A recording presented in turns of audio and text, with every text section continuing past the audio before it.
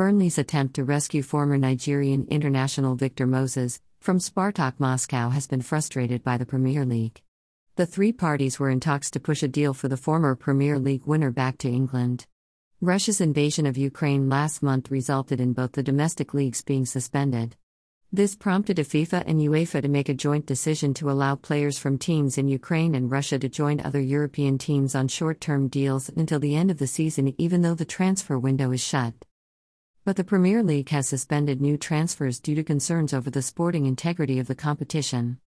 Italy's Serie A and Germany's Bundesliga have also prevented transfers for similar reasons, though Spain's La Liga is allowing clubs to sign the players from the two leagues.